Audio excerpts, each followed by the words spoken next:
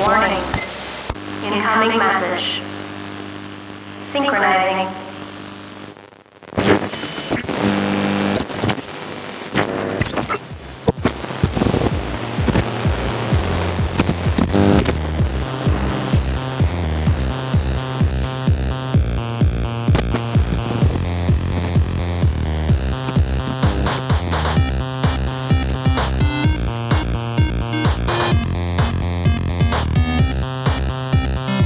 Hey, what's up, everybody? Welcome to Eternal Transmissions. We got another episode for you. Episode 12. 12. That's almost like 3 months if you do some math. Yeah. Hit it with a couple of divisions and a plus, and you'll realize it's basically 3 months. Which is longer than I've kept up with any hobby, if I'm being totally honest. 3 divisions and a plus. Yeah, make sure you do the plus. Yeah, after It's- order of operations. Yeah, it's like- for sure. 3 divisions, then a plus, equals. Yeah, it's been almost The equals is always last. one could say too long. Yeah. I But, do yeah. hate being alive. We've been doing this every single week, and it's been a lot of fun. Yeah, we haven't skipped a week yet, which I really feel like we're coming up on giving up on this forever because we are unmotivated. No way. So let's talk about the preach. Yeah, preach. Let's preach it. Let's preach to the choir. New episode happened. It was another phenomenal episode. It was really good. I've read a lot of stuff online about people not liking it because they say the show is slow and boring. Incorrect. People are stupid. Your opinions are, they're valid. They're wrong, but you are allowed.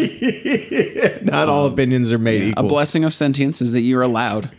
There's Yeah, nobody. it's true. There's nobody to say that you can't think preacher's bad. Right. There are a lot of people to say that you're wrong, though. Right. Absolutely. So again, we had a lot of really solid character development and story. Like the story was progressing really well. Yeah, absolutely. Which again, that's kind of why it freaks me out that people say it's slow, because like the clip at which the story is progressing is like perfect.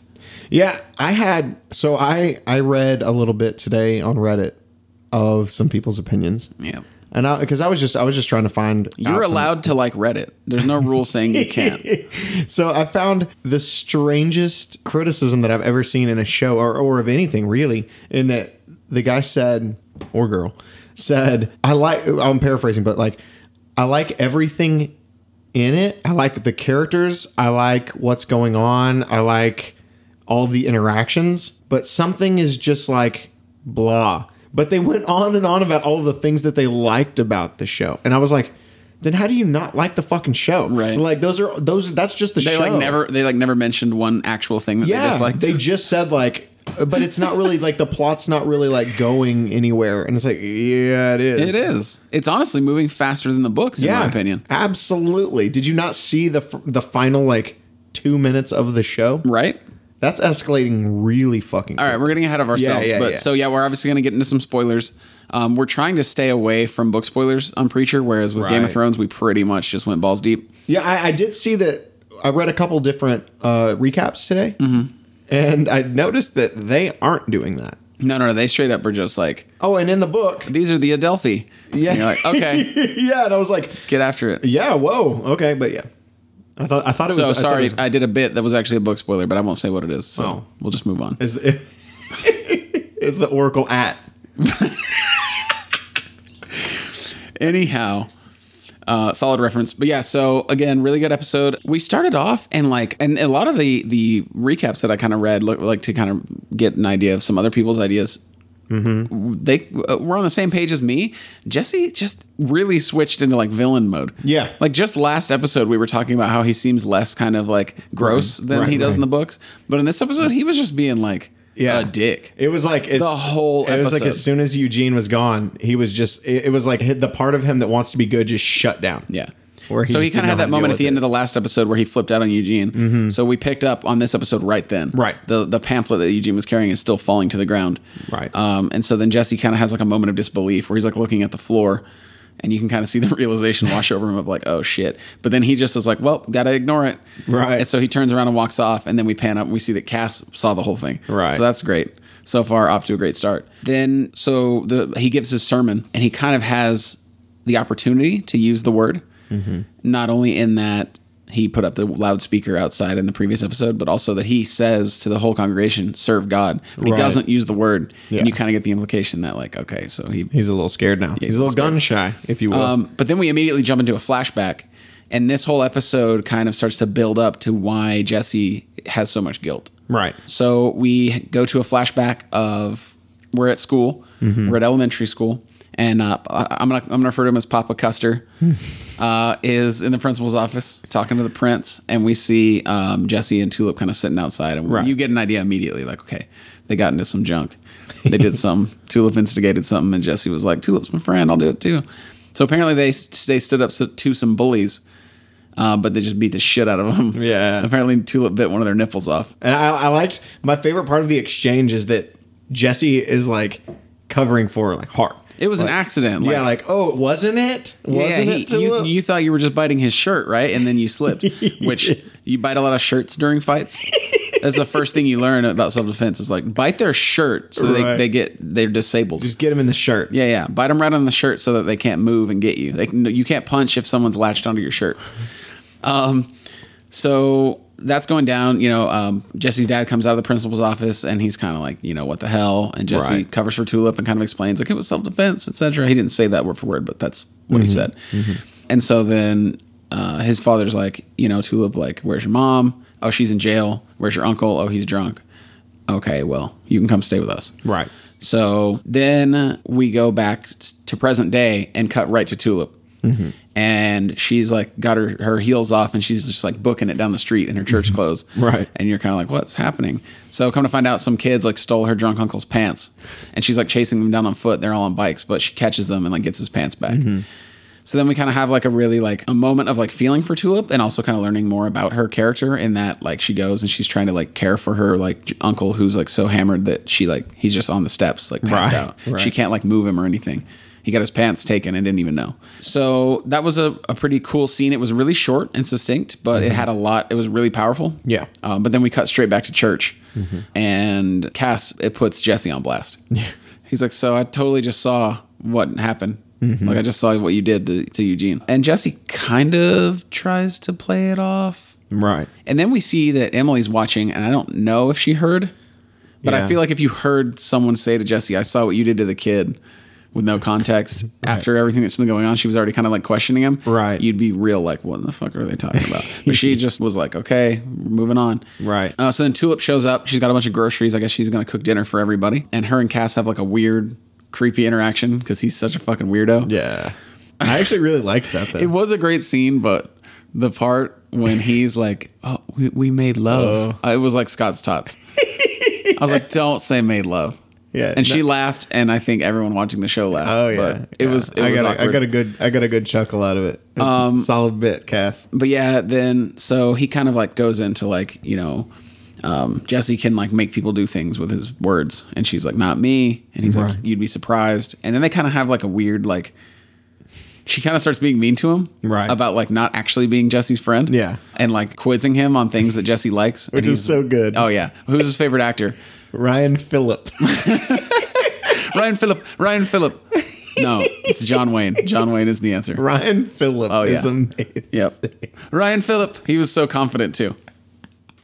Like, did you ever hear the name? Have you ever heard that name once? And B, with you and Jesse, why was he so confident? He's only ever read it. Why was he so confident? I don't know, but I loved it. It was great though, and then she kind of puts him on blast too for not actually having told Jesse that he's a vampire. Right. You guys are best friends, but you haven't. He doesn't know, right? He would probably hate you because he's Jesse. And Cass is like, no, if he knew I was a vampire, he'd be fine with it because we're best mates. Right. And so that was a really good scene. It's really interesting kind of seeing like the vulnerable side of Cass, I felt like, in multiple regards. One, of him like being in love with Tulip, and then two, like being in friend love with Jesse, and it not being reciprocated fully from either of them. So then we go back to another flashback. And we see Jesse and Tulip at the Custer home, and they're kind of like wrestling around. And it turns out that his dad basically called CPS. It wasn't like Child Protective Services. It was like Child and Family Service something. But basically, he called basically the same thing. Yeah. So there's a moment where Tulip like he overhears him talking on the phone, and then she like goes and she's like her and Jesse are like in his room, and he's like kind of falling asleep and grumpy, and she like makes him essentially promise that they're going to be best friends forever, and then she gets taken away by CPS, and like Jesse's like freaking out on his dad, and his dad's straight up like, she's no hair.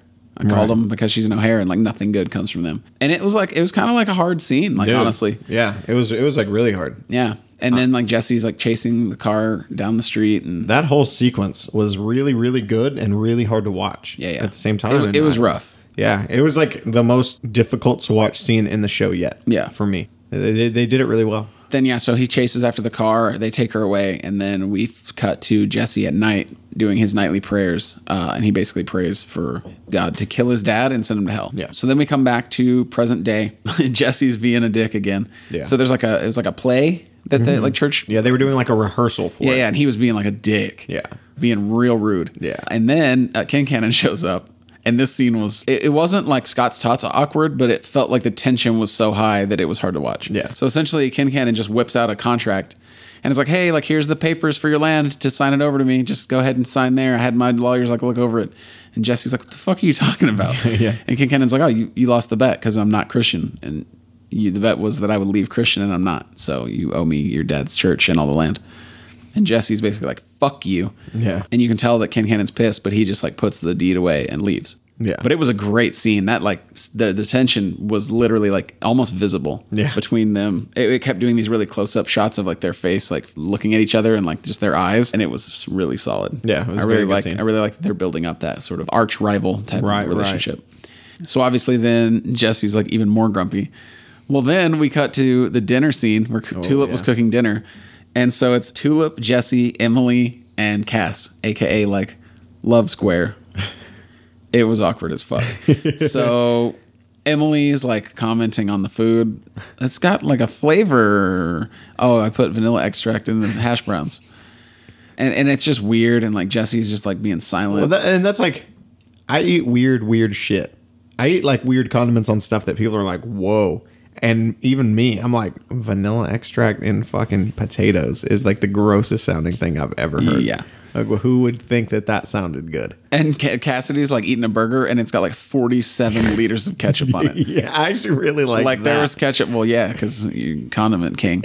But yeah, there was like, it was like just a bun with like a patty made of ketchup basically just falling out of it. Yeah, I loved it. I love that he's like having some bullshit conversation like the whole time. Oh Doesn't yeah, he's care. just like ranting about the like Coen brothers. Yeah, like the philosophy of Coen Brothers movies, and everybody's like, "Hey, cool, it's super cool." And then the sheriff shows up, right, and he's like, "Hey, like, have any of you guys seen Eugene? He's not around." And preacher's like, "Nope, haven't seen him. Never saw him once." And then Emily weirdly like covers for him. Yeah. Well, first she rats him out. Right. She's like, "You did see him though. Remember, he like showed up and like I told you, and then you went outside." And then for some reason, then she flips again and is like, "Oh, but he left. I remember. Right. I remember seeing him leave." Yeah, and that scene was hard too because it was like Eugene's dad, the sheriff, is like actually concerned for his son for like the first time in the whole show. Right, he actually has, no, every other scene he had been like disdainful of Eugene, and then finally it was like, whoa, this is something different than we've seen. So yeah, It was interesting, but it was really cool, and it was kind of a new layer for his character, I felt. Yeah. But yeah, so Emily rats him out, but then covers for him, and then the sheriff's like, "Oh, okay," and he leaves. So Jesse kind of goes outside after him, sort of, and then Cass follows him outside and just like smashes him in the nose with a fire extinguisher. So then this was, I think, my favorite scene in the whole episode between Cassidy and Jesse. Yeah. So Cassidy basically is just like I'm sick of your shit. Like, you're lying to everybody. You're not acting yourself. You have this fucking thing inside you that you're abusing, and it's like changing you, and it's like you're losing your mind, and we need to get it out of you. Mm-hmm. Like the angels and all that stuff, and it needs to, like, you got to get rid of it. Right. And then it was really cool because he's like basically, coming for Jesse for sending Eugene to hell. Mm-hmm. And then we had this moment where he's like, "You damned an innocent kid to hell." Mm-hmm. And Jesse's like, he tells the story of Eugene and Tracy. So essentially, back in school, Eugene was like in love with Tracy Loach, and he like asked her out, and she rejected him, and he shot her in the head with a shotgun, and then put the shotgun in his mouth and shot himself. And so that's why she's in a coma, and that's why his face looks the way it does. And Jesse's like, "So I guess he's not really innocent, is he?" And it was like, Yeah, it was tough. it was like real tough. I was like, dang. Yeah, it's just like that was like the worst that we'd seen him, because all the other times he'd just been like kind of a dick. Yeah. But like now he's actually like, that's like not even power tripping. Like he's fully just, whoa, dude. Like you think that you're just the judge now? Yeah. He basically like has taken, he's power tripping like harder than anyone ever. Yeah. He thinks he's actually like God at this point. Yeah, pretty much. So then he says it's God's plan for Eugene to burn in hell. And Cassidy's like, what about me? Yeah. And he goes on this like laundry list of like all of his sins. What does he say? He's like fornicating. Oh yeah, he was like self-obsessed, like drug addict, like fornicator with like no ambition, etc., etc. Yeah, and then so he tosses Jesse the fire extinguisher, and it's essentially like, is it God's plan for me to burn too? And he starts taking his shirt off, and Jesse's like, what the fuck is this fire extinguisher for? And Cass is like, it's for me. And then he steps out in the sun, and he's a vampire, and he lights on fire, and it was brutal. Yeah. That was what the budget that they've been saving up this whole time was for. His skin like split open and was like boiling, and then he like fell on the ground just on fire. So then we cut straight back to the kitchen. We don't know if Jesse put him out or not. So he falls to the ground on fire, and then we cut to Jesse setting the fire extinguisher on the table back with Tulip and Emily. And then we had another moment of Jesse being shitty. Even after that, he was still being shitty. Yeah. So Tulip is basically like, where's Cass? And Jesse kind of has like a moment of realization that she knew already. And what does he say to her exactly? Well, he's like, did you know? Oh, yeah. He's like, did you know? But then like he starts insulting her cooking. Yeah. And then he starts like insulting the fact that she's in love with him. Yeah, yeah. And like, he's like, why did you even come back? Like, why are you even here? Right. And it was mean. Yeah. It was real mean. Yeah, it was. And then she storms off. And then Emily tries to help him. And he fucking runs her off too. Yeah. So she's like, like whatever's going on, you can tell me, like, it'll be okay. Like ever since you came back, I've believed in you. I've had faith in you. And he's just like, well, that was stupid. Yeah. And you're like, damn, Jesse. So he ran everyone off. He's alone at the table. And then we get the final flashback, which is Papa Custer telling Jesse to like hide under the bed. And then the door gets kicked down and two men come in and beat the shit out of him with baseball bats. And then they grab Jesse and they take him outside and they basically make Jesse watch them shoot his dad in the head. Yeah. And he says it. He's like, he starts crying and his dad is kind of like, hey, Custers don't cry. Like, oh, Custers don't cry. We fight. Right. And then Jesse's like, I did this. Like, I prayed for you to die. And right then they shoot him. Yeah. And then Jesse starts screaming. And then you're like, oh man, that was a powerful ending to the episode. But it wasn't. Yeah. So then we cut to a fucking Ken Cannon outside at night, and he's got a militia, like an armed militia, with like flashlights and rifles and shotguns. Donnie's there, and he's weirdly wearing like a fucking Civil War Confederate costume. Very strange. And like they have a bulldozer, and Ken Cannon's like riding on the front of a bulldozer with a shotgun, and he has like a full crew of armed men, and they're all just like marching towards the church. Yeah. And that was like the final shot of the episode. Yeah. So cool. So cool. Setting up a lot for next time. Like wild, dude. Yeah. Wild. Yeah. Very cool. But yeah, there was a lot of real emotional scenes in the episode. Like it was heavy. It was heavy. Yeah, it was a lot. It was a lot of character development / just like revelations of their character in the form of flashbacks mainly. And that was really cool. And I really liked seeing, honestly, it was a lot of Tulip's backstory. It was in this episode. Right. Really cool. Yeah. I really liked it. Cassidy wasn't a huge player in this episode, but he had some really good parts. And the few parts that he did have were really good. Yeah, absolutely. That last scene where he just erupted in fire was rad. Yeah. I can't wait for the next one. I love this show. Yeah. It's cool. so good. So that was episode 7, right? I thought it was 6. Oh, wait. Yeah. 7 with the pilot. Yeah. 6 plus 1. So I'm guessing we have 3 left, or does the pilot not count towards the 10? I have no idea. Well, either way, we have like 3 or 4 episodes left. Yeah. So I'm really, really excited to see where it goes. Yeah. Especially if, this Ken Cannon is at the church now, and we still have a few episodes left. Yeah, what's going to happen there? I feel like that megaphon's about to come in handy. I feel like he's going to be like, kill each other. Yeah. It's too easy. It just keeps showing the megaphone. Yeah. It like keeps bringing it back that I'm like, you're going to use your voice with the megaphone at one point. So one cool thing that I wanted to throw in that I just saw when we were researching today. So apparently one of the writers for this show, for Preacher, was one of the writers in Breaking Bad. And specifically, he was the guy that he came up with the idea in Breaking Bad to use the pink bunny. Oh, okay. And so there's some speculation, might be completely wild speculation online, but there's speculation that, how it keeps showing the mascot? Yeah. Yeah, I read that too. Oh, okay. Yeah. So it's saying that like they think that he was the one that was like, let's do this mascot thing. And like, so it's going to be there and it's going to be showing like something. It's going to be hinting at something. Right. I don't know what that something is, but that mascot keeps fucking showing up. And I'm like, there's no sense. It's West Texas. You don't just walk around with a goddamn mascot suit on. Yeah. It's like so 110 degrees we didn't outside. reference it, but earlier in the episode when Tulip is on the front porch with her uncle, she's trying to help him. People are like kind of walking by and scowling and scoffing, and one of them is the mascot, and he like looks at her and like shakes his giant mascot head. Yeah. Kind of disdainfully. But yeah, the mascot has kept showing up. And there's a real wild fan theory online about the mascot.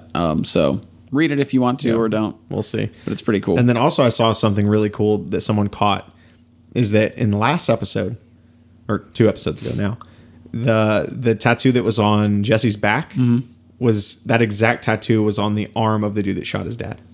Interesting. So I have no idea, but yeah, it's the exact same one. I saw still frames. That's wild. I didn't notice that. Yeah.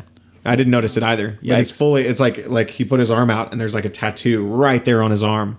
And it's like it looks almost like a sheriff's star or something. With like a horseshoe. I don't know. But anyway, yeah, it's the exact same one that was on his shoulder blades. Okay. So yeah, we'll see. We'll see where that goes. So I wanted to talk about Mr. Robot Season 2 for just a second. Yeah, Mr. Robot. So, we got you into it. Yeah, so I just got to watch Mr. Robot Season 1. I just got into it. I know I was a little late to the party, which I usually am with TV because I'm not super up to date with TV ever, basically, except for select shows like Game of Thrones, Preacher. Yeah, it's sometimes, most of the time he doesn't have the time to like binge a show, but every once in a while I'll be able to like badger him enough until he'll find it. And then it's usually I reserve it for shows that are so good that I know that he will just watch it all in like a week. Yeah. And there are some shows that I don't need prodding, like Daredevil. So anyway, I ended up watching the entire thing, I think in a week, maybe a week and some change. But yeah, I loved it. Anyway, I wanted to talk about this because, and we'll talk about it more when it rolls out. So probably next week. Yeah. But on Sunday, which is really, really neat. This is so cool for anyone that hasn't seen the show. It's about hacking, but it's not like corny hacking like that's in most Hollywood / TV show. It's pretty low key and pretty well researched. And it doesn't feel hokey like Hackers or anything like that. It feels pretty believable. Yeah, like most of it, I mean, I'm not a hacker or anything, don't know too much about it, but most of it's like real hacking. Yeah, like if you look into it, they've done a lot of research to make it believable and realistic. Yeah. But it's really cool because they do make references to like hacker culture and everything. So, Right. and this is really cool.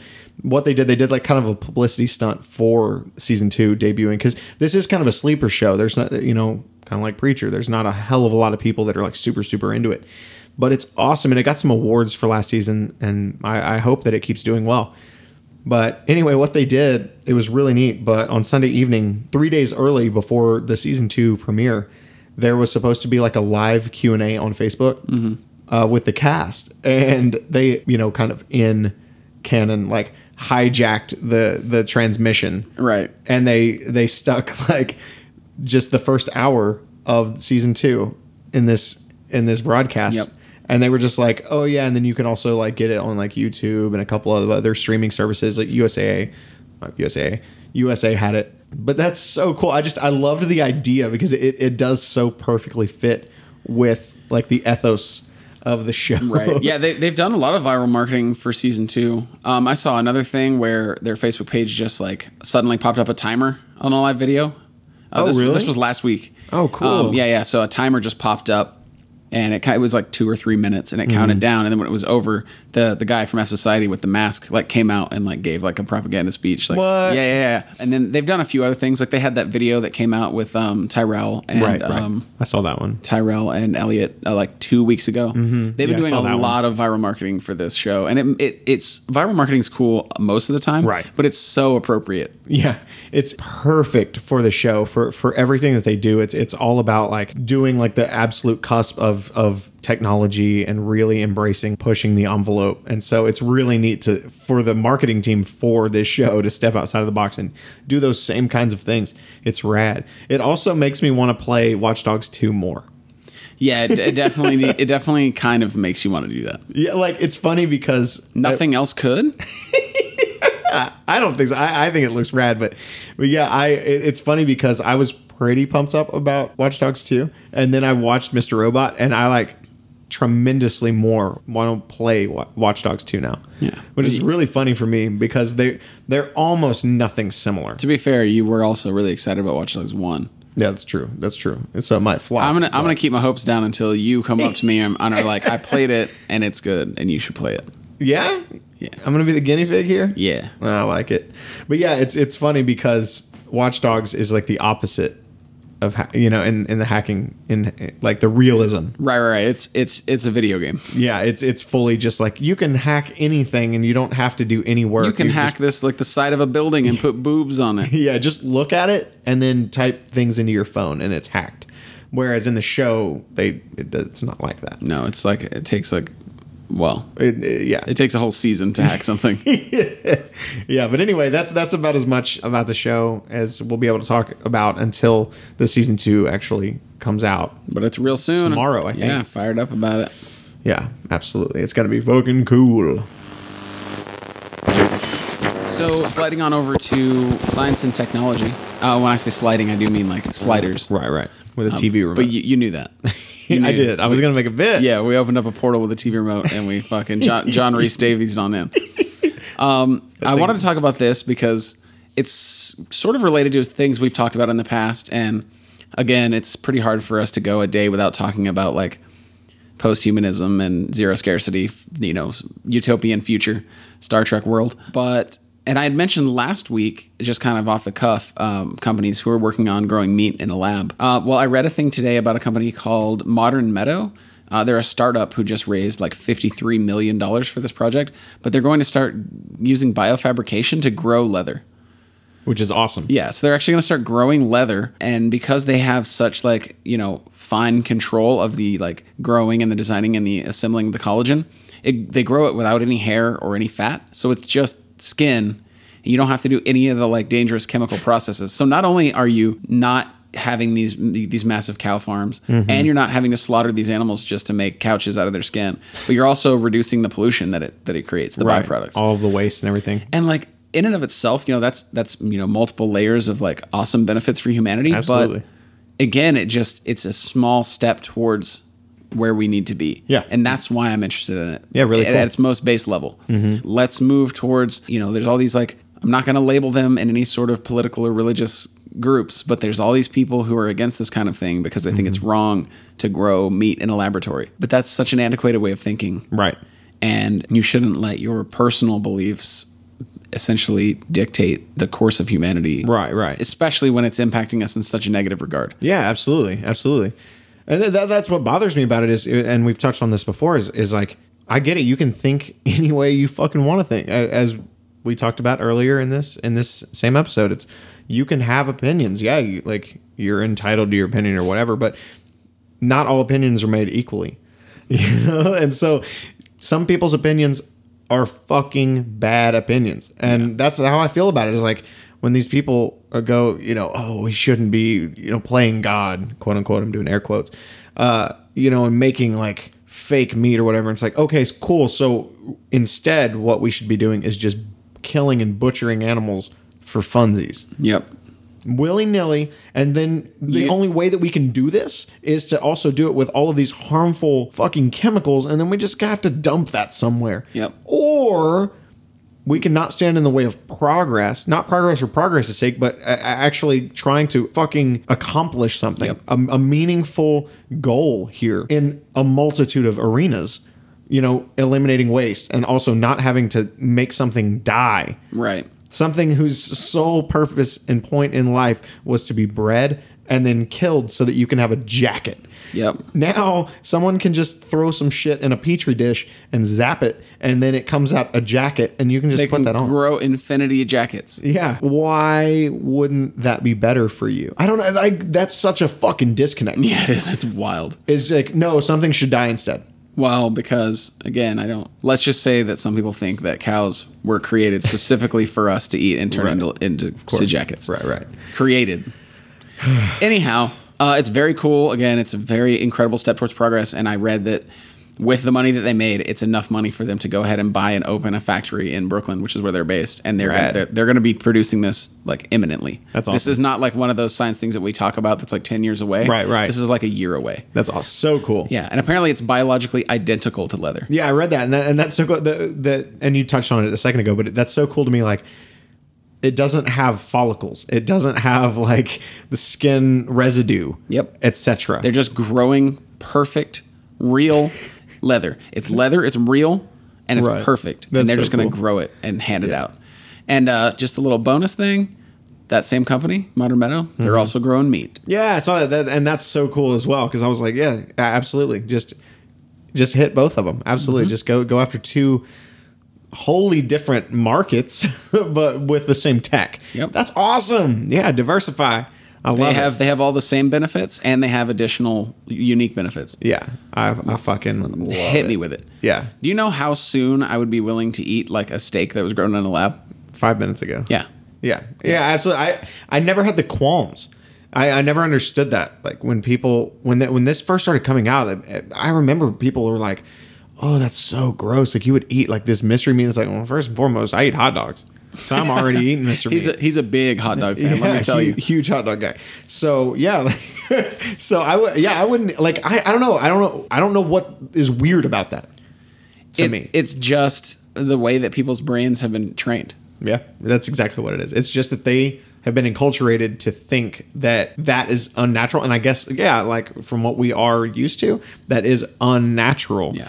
But if you just think about it on paper and you think about something being born just to be slaughtered, just to feed you. And on top of that, most of them don't even do that.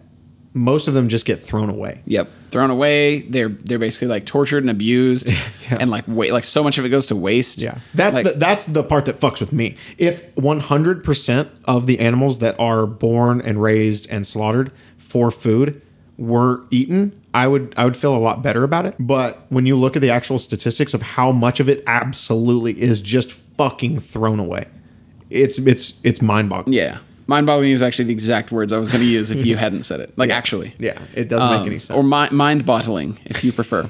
But yeah, it's terrible, and this is cool. And you know what? Some of you are going to be starving to death when there's no cows left, and I'm just going to be eating my fucking space steak. And y'all are going to be eating fucking gruel that came out of a fucking Lex teat, a bowl of snot. And I'm going to be eating a fucking steak that came off a tree. That's all I'm saying. Absolutely. So in a completely different avenue, but Oh also yeah, let's tech just related. fucking jut. Let's shunt. In a completely different avenue, I found this thing today that's so cool. And what it is, it's a website. They might have an app too, but I did the website, and it's really cool. It's called teleport.org. And what it is a very simple service that takes your interests from a very... Sounds like you're doing an ad. It seriously sounds like they were like, "Hey, we talk about our website." That didn't happen, but if you want to pay me, teleport.org, let me know, and yeah. I'll take a fucking space steak. Yeah. But so what it is it's this website you go to. You can sign up with like Facebook or just your email, a couple other things Yeah, like Twitter and Google. stuff. Yeah, and really simple. And then you just select basically your priorities for a living area. What if you were to move like right now? What criteria would you prioritize? Is basically all it asks. And then it just aggregates a fucking list for you. Of like cities all over the world. Yeah. And it's fucking dope. And then from there, you can actually go further into it and set certain things as higher priority than other things. And then it'll fucking like retaliate for you. And then there are even more options that you can then add to it. Right, refine it even further until Yeah. where it's like this is objectively where you need to be living right now. Yeah, which is so cool to me. And it even breaks down, like you can put in like how much money you make, and then it'll tell you like how much money you would save by living in this place. It'll even break down like how much money you would make on average in the same career in those countries. Right, and then compare it to the cost of living, the like average rent there. It even breaks down, so each section that you choose, what your priorities are, for each individual city that it recommends, it'll show you the exact percentage of like the value of what that factor, I guess, would be in that city. Like the criteria. Yeah. So it's broken down so you can even see like the minutia of each specific thing that you care about. Yeah. And how much that city matches you in that regard specifically. And then from there you can actually click on the cities and it'll go all into the details of what the city is and what it has, the types of jobs they have, like what society's like what is acceptable, like how free is it? Can you like be tattooed? Yeah, and it's really and that's what I was gonna say is it's so cool because of course like some of the things are gimmies, you know, like job opportunities, right? Low cost of living, and like the size of the city, medium sized city, small sized city, large sized cities, etc. But some of it is crazy, like culturally open minded, accepting of minorities. Do they grow steak there? yeah. Can you eat biosynthetic leather? Yeah. And so it's so cool. And I love seeing something like this because I feel like so many people just stay in an area because they don't know about stuff like this. Right. I didn't know about it until today. And it's like, they don't know what cities would be good for them. They have to just like ask friends and family, and fuck, most of those people have only ever lived where you've lived. So it's like, oh fuck, like where would I even begin to go? Well, I can watch a travel channel, but they're just going to tell me about like touristy stuff. This is awesome. It like breaks down exactly what you can get need down in into like what the public transportation is like how fast the fucking internet is. Yeah. It's so cool. Like how safe the city is. Yeah. Like if there's lots of crime or like murders, you can break it down into that and get deep into that. It's really cool. And this might be something that people have known about. I've never heard of it until today. Yeah. And so if it is something that everyone knows about but us, you know what? Enjoy listening to the last 10 minutes of the podcast. But it's really, really cool. Yeah. It's I got neat. Copenhagen for my number one, which I mean, I think Denmark is kind of a place that people are like, move to Denmark. It's like the best place in the world. I don't think that that's objectively true. Right, and I don't think that I would actually move there. Right. But it does have a lot of the things that I would be looking for in like an ideal city. Right. It's a little expensive. Yeah. It's a little expensive. I got Berlin, which is really cool. I got Berlin and Singapore. Yeah, Singapore is actually my number 2. That's awesome. I really feel like Berlin suits you more than Copenhagen suits me, but whatever. Can't be perfect. I went through it real quick too. Yeah. I didn't like drill down into any of the stuff. I went to the first page and was like, click. I like this. Can I have tattoos there? Go. You know, I started digging deep. Yeah, it was really funny because we live in Austin, and I actually got Austin, and in my top 10. I don't know if I did. Let's see here. Yeah, I don't remember where it was, but I got it in my top 10, and I thought it was really funny. But yeah, it was totally on there, and I was like, well, I guess that's not a bad thing that I already live in a city that's in my like top 10 in the world. How many results are there? Do you know? A fuckload. Because like 50 plus. Austin is like way down. It's like number 50 for me. Wow. Dang, that's crazy. Oops. But yeah, what's really funny is I got almost no American cities. I had to scroll, like the only other one that was in my top 10, I think, other than Austin, I think like San Francisco was in there for me. And then I don't even remember. Oh yeah. And then I got Seattle, but it was like number like 17 or something. Yeah. My first American city is actually Birmingham, and it's like number 25. Wow. But That's yeah, also I think, a strange choice. Yeah. All the ones that I read through of like the top 10, my number 5, which is a Romanian city that I'm not going to try to say the name of. Right. But I think that's the one that I'm actually most interested in on the list. Like based on and I didn't get really deep into this, but it seems really cool. So guess I'm moving to Romania. I'll Skype you for the podcast. Yeah, let's do it. I'll Later, everybody. Click. Did I hang up right now? Did I hang up on the podcast? That's not how that works. I'm not on a phone. Do I got to put another quarter in to pick it back up? What's happening? Anyhow. Click. Yeah. All right, I actually love that. I'm going to fucking Google a fucking click noise, and I'm going to throw it in here. Click. Click. Anyway. Teleport.org. Real cool. Yeah, check it out. Check it out if you're interested in actually relocating or just fucking, you know, want to like me, like want to just see what would be a good fit for you. That's an awesome thing to know. So check out teleport.org. This was not a paid advertisement. That's 2 space stakes. Oh, goodness.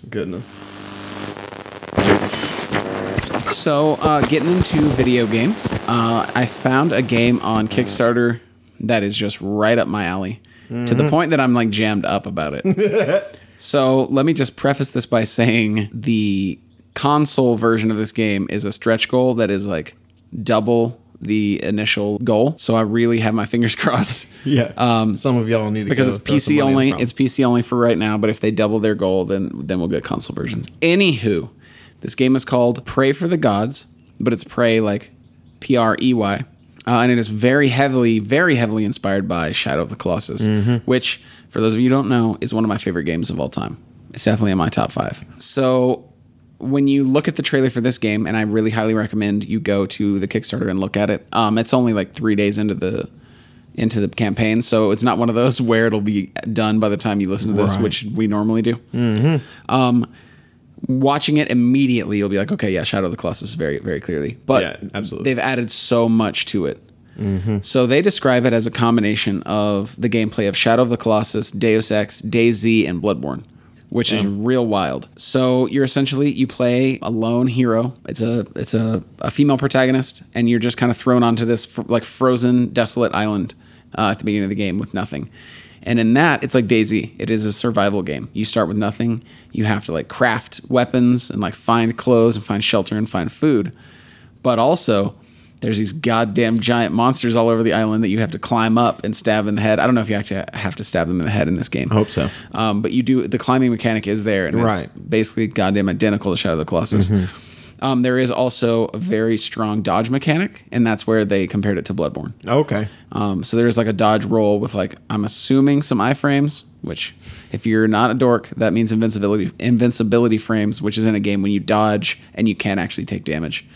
But maybe not. Maybe you just have to actually have the dodge skills. But man, the game is beautiful. Yeah.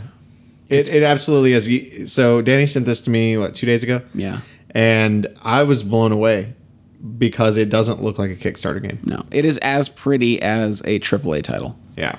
I would actually say at this point it might be prettier than The Last Guardian. Yeah. I know. I would say that. Yeah, and it's gorgeous. It's done really well, and they've done a really good job because it is stylized, but in a really cool way. Right. Where it's not cartoony per se. Like it's not like Borderlands, Right. but it is. It's definitely not like hyper realistic, but it does look incredible. And it is obviously very heavily influenced by Shadow of the Colossus, Yeah. even in like art style and Yeah. even in like animation. Yeah, the monsters look fucking cool. Yeah, there is one monster in the little video that looks almost goddamn identical to the very first monster you fight in Shadow of the Colossus. That's beside the point. Apparently, this survival gameplay is really intense. Every game that says that, it ends Right. up not being. Like every game that says like the survival aspects are going to be really intense, Except it for ends that up. one, the zombie one, Which one? the one that you like couldn't play because you hated it so much because it was like so stressful. Oh, right, but that's not the same thing. Right. That was That's survival in that just like stay alive. This is like hunting and crafting. And they say it's incredibly intense, but again, that always gets nerfed before the game comes out. Like they're Right. like, you're gonna have to drink water every 3 seconds that you like melted off an icicle, and that never happens. There's just like puddles of water laying around that you just refill your Right. canteen from. or it's annoying. It's not stressful. It's annoying. Right. But it's non-linear. Oh, So, really? Yeah. So in Shadow of the Colossus, you had to kill all the gods in a very specific order. Yeah. In this one, you can go do it in whatever order you want. I didn't know that. That's awesome. Apparently, the map is huge. You can go into all kinds of places. Another thing in Shadow of the Colossus, there weren't really anywhere to go. Mm-hmm. The map seemed huge, but everything was just like a dead end that led to a god. This is going to be a very large map with lots of secrets that aren't god related, like caves with secrets to discover. And there's also a bunch of previous heroes that are dead all over the map. And you can find them and like take their weapons and their clothes wow. to like warm yourself up and like get a new like shield or whatever. And most importantly, grappling hook. It really is necessary for like every game that comes out now. I love it so much. I like any game that has a good grappling hook mechanic. I just instantly like it tremendously more. It's so Grappling cool. Shadow of the Colossus with a fucking grappling hook. Yeah, off the chain. Apparently, there's also limits to your weaponry. Like swords will break over time, Oh, wow. and arrows are limited. But you can climb up on a Colossus, I'm gonna call it, and like pull the arrows out that you've already hit. Oh, with what? to like restock them. Damn. Yeah, but it looks really great. Like I said, it's only like 3 days in. Their goal is $300,000, and they've already made like 170 something. So they're obviously moving at a very good pace to hit goal. And I'm hoping they hit console goal, which I think console goal was like 500,000 or 600,000. Yeah, I think it was so 600,000. somewhere right around double, if not exactly double. Yeah. If it keeps moving at this pace, it should hit that goal, and then once console is confirmed, then it'll probably get a ton of console backers and probably make a ton more money. Right. It really looks so fun. Like, honestly, I know probably a lot of people listen to this and don't actually go look at any of the links that we post, and that's fine. But if you're interested in video games, I really highly recommend that you go check this Kickstarter out, Yeah, because it do it. looks so cool. Yeah.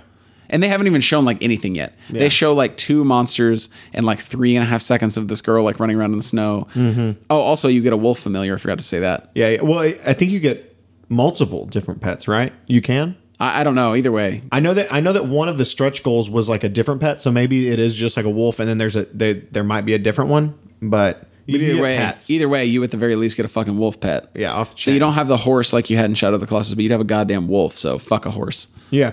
Guess what? I like just as much, if not more, than grappling hooks. Wolves, Pets in games. pets in games. Yeah, all you need now is a bee hand. It's real. Throw bee hands at the problem. Yeah. But it looks great. It looks great. I'm not gonna back it unless consoles get unlocked. Yeah, 'cause that's how I'm I feel about it. I'm a non-good PC having plebe. Yeah. Same. But yeah, if console gets unlocked, I'll definitely be backing this Oh game. yeah, me too. 100%. Yeah, if this goes to console, I'm playing it first thing. Oh yeah. It a looks priority. incredible. It looks incredible.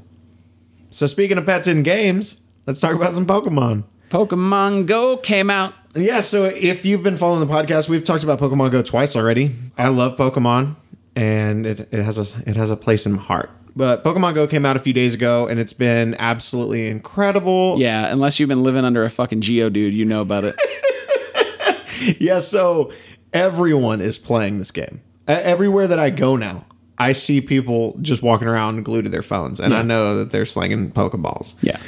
It's every fucking where. Yeah, so we actually just right by our apartment, we have a Pokestop, and we went there the other night and popped a lure, and I don't know what, 9 people showed up. Strangers, Yeah, in a matter of 10 or 15 minutes, 8 or 9 people showed up. people in cars, people with folding chairs, a guy with a gun. Yeah, there was a guy with a gun there. That was weird. Yeah, like that's not being hyperbolic. A dude showed up with like a pistol in a holster to catch Pokemon. It was very fucking weird. Anyway, I guess he was nervous about all the other Poke fanatics. Yeah, everybody kind of had like a shtick. Like one guy had a camelback, like a water backpack. One guy had a gun. One guy had a folding lawn chair. Yeah, it was. I didn't like it. Yes, It was like I felt like it was like about to be like a cautionary tale. Like, we were traversing through the woods and we came across 3 men. One of them had a folding chair. One of them had a gun, and one of them had a camelback. it was. I like that. Yeah, it's like a modernized, strange American version of Battle Royale. Yeah, exactly. Someone got the gun. Anyway, Anyway, I yeah, totally yeah. just derailed the fuck out of I you. loved it. But yeah, so it's been insane. It's been insane seeing how many people are into this game, which really surprised me because it involves walking and it's America. Yeah. But And also, it's Texas in July. yeah, and so for instance, I went to a church yesterday that had like 8 or 9 different Pokestops on it, and then also 2 gyms. But yeah, just at one church. It was a large church, but I wasn't there for the sermon. But anyway, I was there for the Pokestop. Not today, fam. Yeah, but there were legitimately, I'm not being hyperbolic, there were legitimately 40 plus people there, all in separate groups of like 2s and 3s. Yeah. That were all just there like hitting these Pokestops. And this isn't a church in the middle of fucking nowhere in Austin. And I was like, oh, whoa. And then we left that place and swung by this little suburban area to hit a couple Pokestops, and there was a lure going at this like little doctor's office tucked out of the way in suburbia. And I dipped in there, and there were 8 or 9 or 10 separate people all milling about. Again, separately. These aren't just like, they didn't go there together.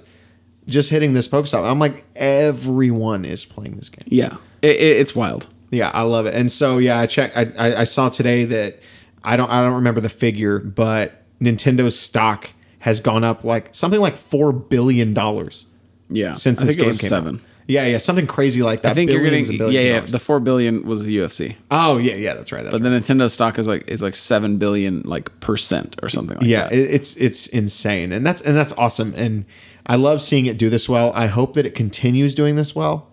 I mean, not, of course, like with all fads, like nothing lasts forever, and I get that. But I hope that this isn't just like a flash in the pan. Yeah, I hope it's not just like, oh, like for like a month, Pokemon Go is like the hugest thing in the world, and then it's gone.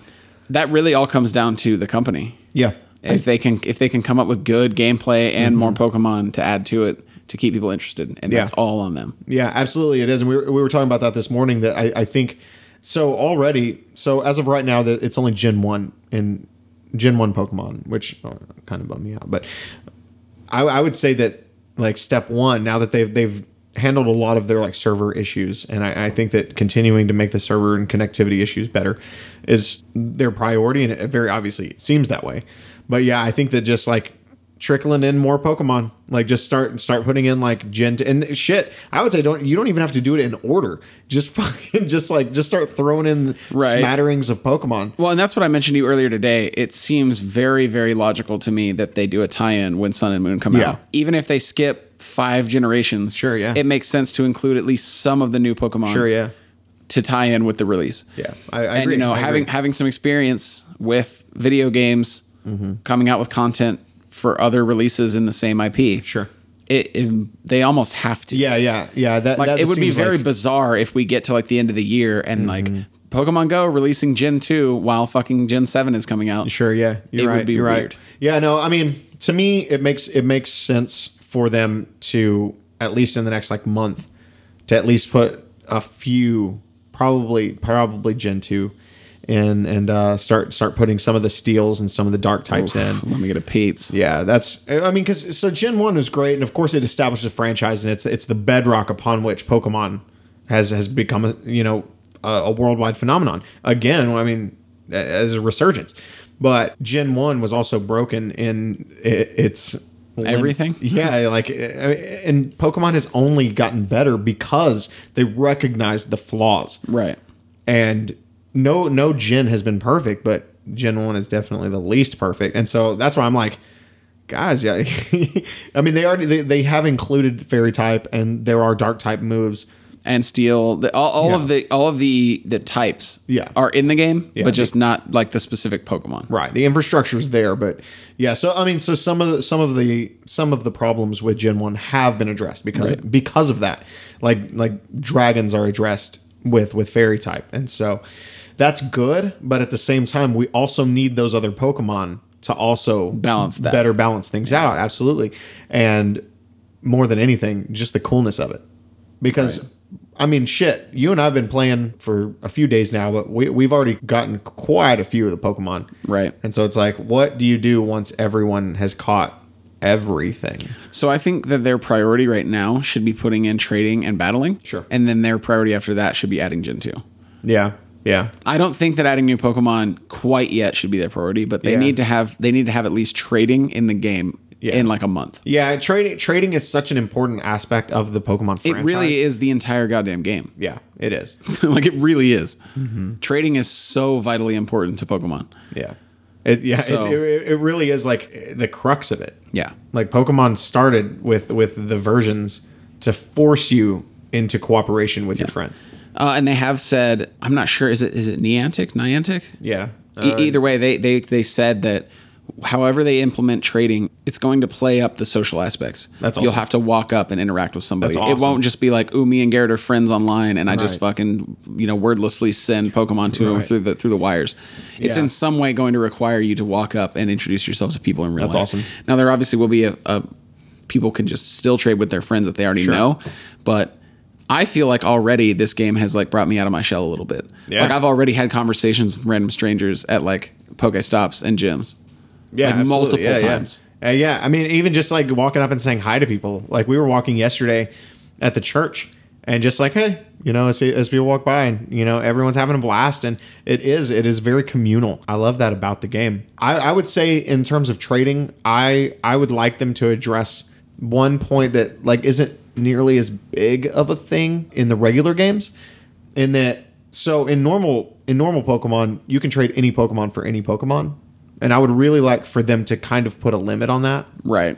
And so you can't just be like, oh, I'm going to trade like this like really, really, really incredible, super powerful Pokemon that you need, but you can just give me like a Diglett. Yeah. Because the issue with that is that, sure, you can do that in regular Pokemon. Sure, like absolutely. But see, the majority of people don't actually play Pokemon in any kind of actual real communal sense. Right. They just play the regular storyline. This game doesn't have that. So because as you level up, so for people, again, that are living under a rock and don't know, as you level up your actual character, your account in Pokemon Go, how often you catch higher CP, which are like the level of Pokemon, like it goes up. And so, yeah, so the higher your level is, the more likely you are to encounter stronger Pokemon in the wild. So if you didn't put any kind of limit in that, your bro could just be like, level 1 just started the game, and you could just be like, okay, here's this 1,000 CP Pokemon. Right. Now you can just like wreck gyms. And so I would actually like for them to put in, like, you have to trade something that's similar in CP to it. It wouldn't necessarily have to be the same thing, but like, you know, like if you're the one you're getting is like 800, okay, well, it has to be at least 600, something like that. Just to limit that a little bit, because there's already the limit on I feel like they will. Yeah, because right now there's a limit for gyms. One person can only put one Pokemon per gym. Right. And so it wouldn't make sense, because like, so for you, like your Pokemon are a little bit stronger than mine. So you could just give me your second most powerful Pokemon, and then we could take a gym. You slap your number 1, I could slap your number 2.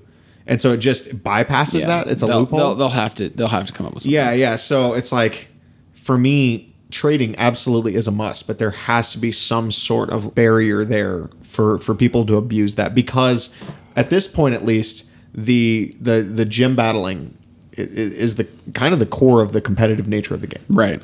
And so unless that changes drastically in further updates, it just, if there's no limit, then it is just unfair. So hopefully they see that, and I think they will. So it's been fucking cool. Yeah, it's been cool. I've already walked, I did the math earlier, 16 miles, I think. Damn. I got a sunburn. Yeah, you did. I got a sunburn the first day. Honestly, the first day the game came out, I didn't say anything to anyone. Damn. I just downloaded the game and walked out and started finding Pokemon. That's crazy. Like, I wasn't even like, guys, are you ready? It's happening. I saw that it was live. I downloaded it, and I just started catching Pokemon immediately without even like talking to anyone. That's so fucking cool. And then it's become more social. We've gone on Pokemon walks and Pokemon drives and explored the city and met random strangers and joined Facebook groups and et cetera, et cetera. There's all kinds of like meetups being planned and like Pokemon parties, and it's just pub crawls. It's so cool. Yeah, it is really cool, and I love that it's taken off so much, because like we were saying earlier, like, I knew that people like me and you were going to be into it. Right. Of course. But just to see how many people, it's walksoflife.gov. Yeah, like I've seen like high school students, I've seen like middle schoolers, but then I've seen like people older than us. Yeah, we saw some guy yesterday. We were walking out in the parking lot here at the apartment, and some guy started talking to us, and he was at least mid to late 40s. And he was like, I bet I know what you guys are all doing with your phones out. I was just doing the same thing a minute ago. That's awesome. That's so cool. That's so cool. I've seen like businessmen and like punk kids and like randoms and just strangers. Yeah, it's absolutely awesome. Like kids with their parents walking around. Oh, really? Yeah. I saw some. We were at that park yesterday, and there was a mom, and she had like a couple of kids with her, and they had phones, and everybody was just catching Pokemon together. Cool. It's like 30 people in a park sitting by a pond under a tree, just all catching Vulpix together. That's so cool. Yeah, it really is just like, it's like the first time I've ever been able to say it. It's a game for anyone. Yeah. Like you absolutely can have a blast with Pokemon Go, and one, not know anything about Pokemon, and two, not really know what the fuck you're doing. Yep. You just start the app up, and it's like, okay, well, there's Pokemon here. Yeah, it doesn't tell you shit. Yeah, it has somehow like less tutorial than fucking Mass Effect 1. Dude, it has less tutorial than Pac-Man. It just happens to you. I was like mentoring someone today. Like somebody was asking me all these questions about like, well, like how do I like do this, and how should I throw them, and like what does this mean, and how do I, etc. Yeah, they definitely need to spruce that up. At least explain like what the fuck like Pokestops and lures do. I figured it all out. I think people will be fine. Yeah, that's true. I know they will. Sure. I know that they will, but maybe that's part of the social part of it. Maybe maybe they designed that specifically so you might have to ask. That makes more sense than they just missed it. True. We just decided to miss tutorials. One thing that's really cool. One thing that's really cool about it is like it forces people, but not in an aggressive way, to be social and to get outside and like walk around. Yeah. which might be the first big video game to ever do it. Yeah. Of course, there have been video games that did that before, but nothing that ever Nothing caught on this scale, and it doesn't feel like. Again, I use the word aggressive. It doesn't feel like that's what's happening. Right. Like when I'm out walking around meeting new people, I don't feel like I'm trying to be social or get exercise. It's Right. just happening It's to a me. byproduct of going and catching Pokemon. Catching them all. Yeah. Yeah. It is. That's exactly the way that I feel about it. Yeah, it's free to play on the App Store. It's on iOS and Android. I highly recommend checking it out. If you ever, for one time, liked Pokemon, you might be our age, you might be younger than us, you might be older than us. If you ever were interested in Pokemon, if you were ever interested in a cool augmented reality game that'll get you out of the house and meet a ton of people, like hundreds and hundreds of people, download Pokemon Go. It's free. Just try it. Do it. So we wanted to talk about a couple of movie things real quick. We're going to zip through them because we jabber-jawed about Pokemon Go for about 750 decades, almost as long as we've been doing this podcast. I wanted to talk about something, and we have this recurring theme where we tend to like go back and talk about things we've talked about before when new information comes out. It's true. So I want to talk about the Universal Monsters shared universe again that I talked about. Was that last or episode before last? Episode before last. We kind of talked about last time how they're doing The Mummy with Sofia Boutella and Tom Cruise, and Russell Crowe is going to be in it, and they have Johnny Depp is in talks, and Angelina Jolie is in talks, etc. Well, today it just came out that they have Javier Bardem in talks to play Frankenstein's monster from No Country for Old Men. And that is so cool. That's this like a perfect cast. This universe keeps getting cooler. Yeah, and he's like an award-winning, like fantastic actor. So is everyone else in that list. But it's cool to see Frankenstein done with that sort of treatment. Right. Well, that's the thing is it was that way in the original. Back in the day, the original Universal monsters were all played by like. Oh yeah, it was Bela Lugosi and everyone. Christopher Lee and shit. Yeah, you know what I mean. They were played by like a hugely incredible, well-known, respected actors back in the day, and then it kind of became campy, right? And now they're kind of going back to that. That's awesome. And it's really cool. But yeah, he's most of this is just people in talks, right? None of it's been confirmed except for Tom Cruise and Russell Crowe.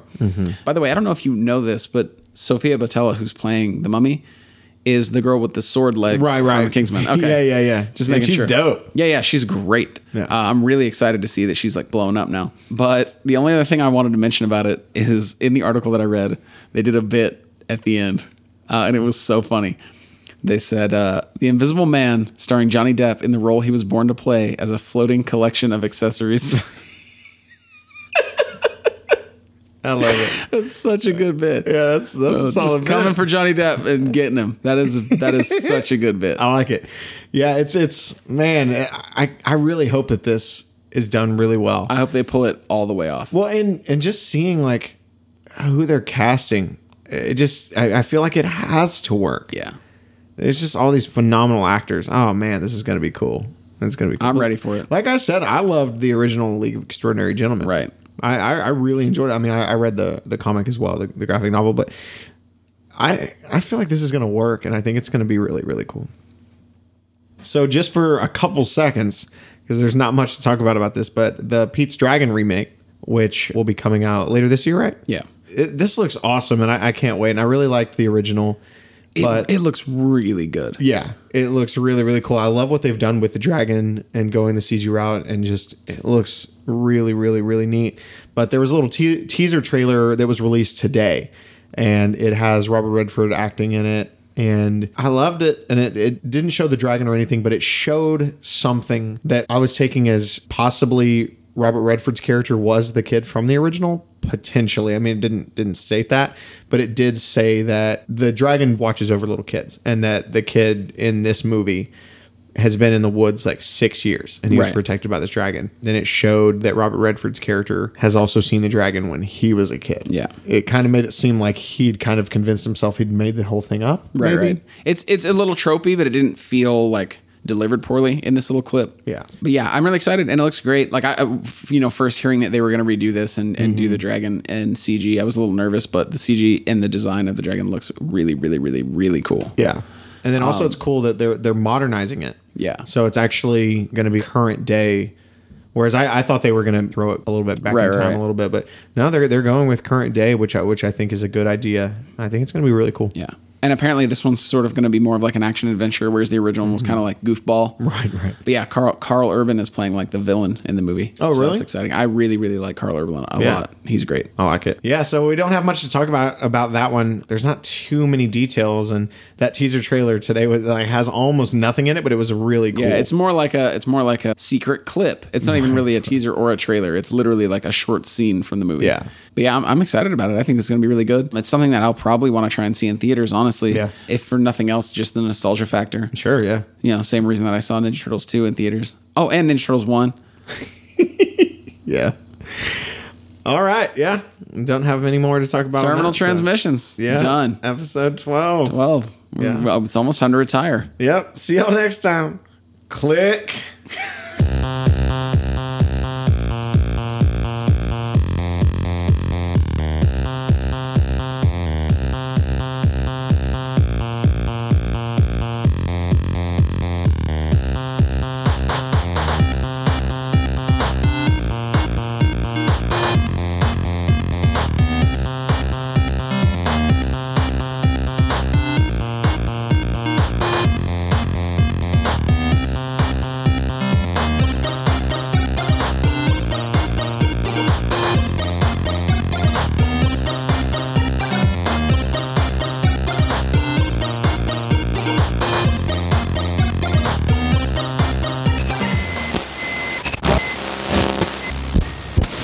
Data transfer complete. Program terminated.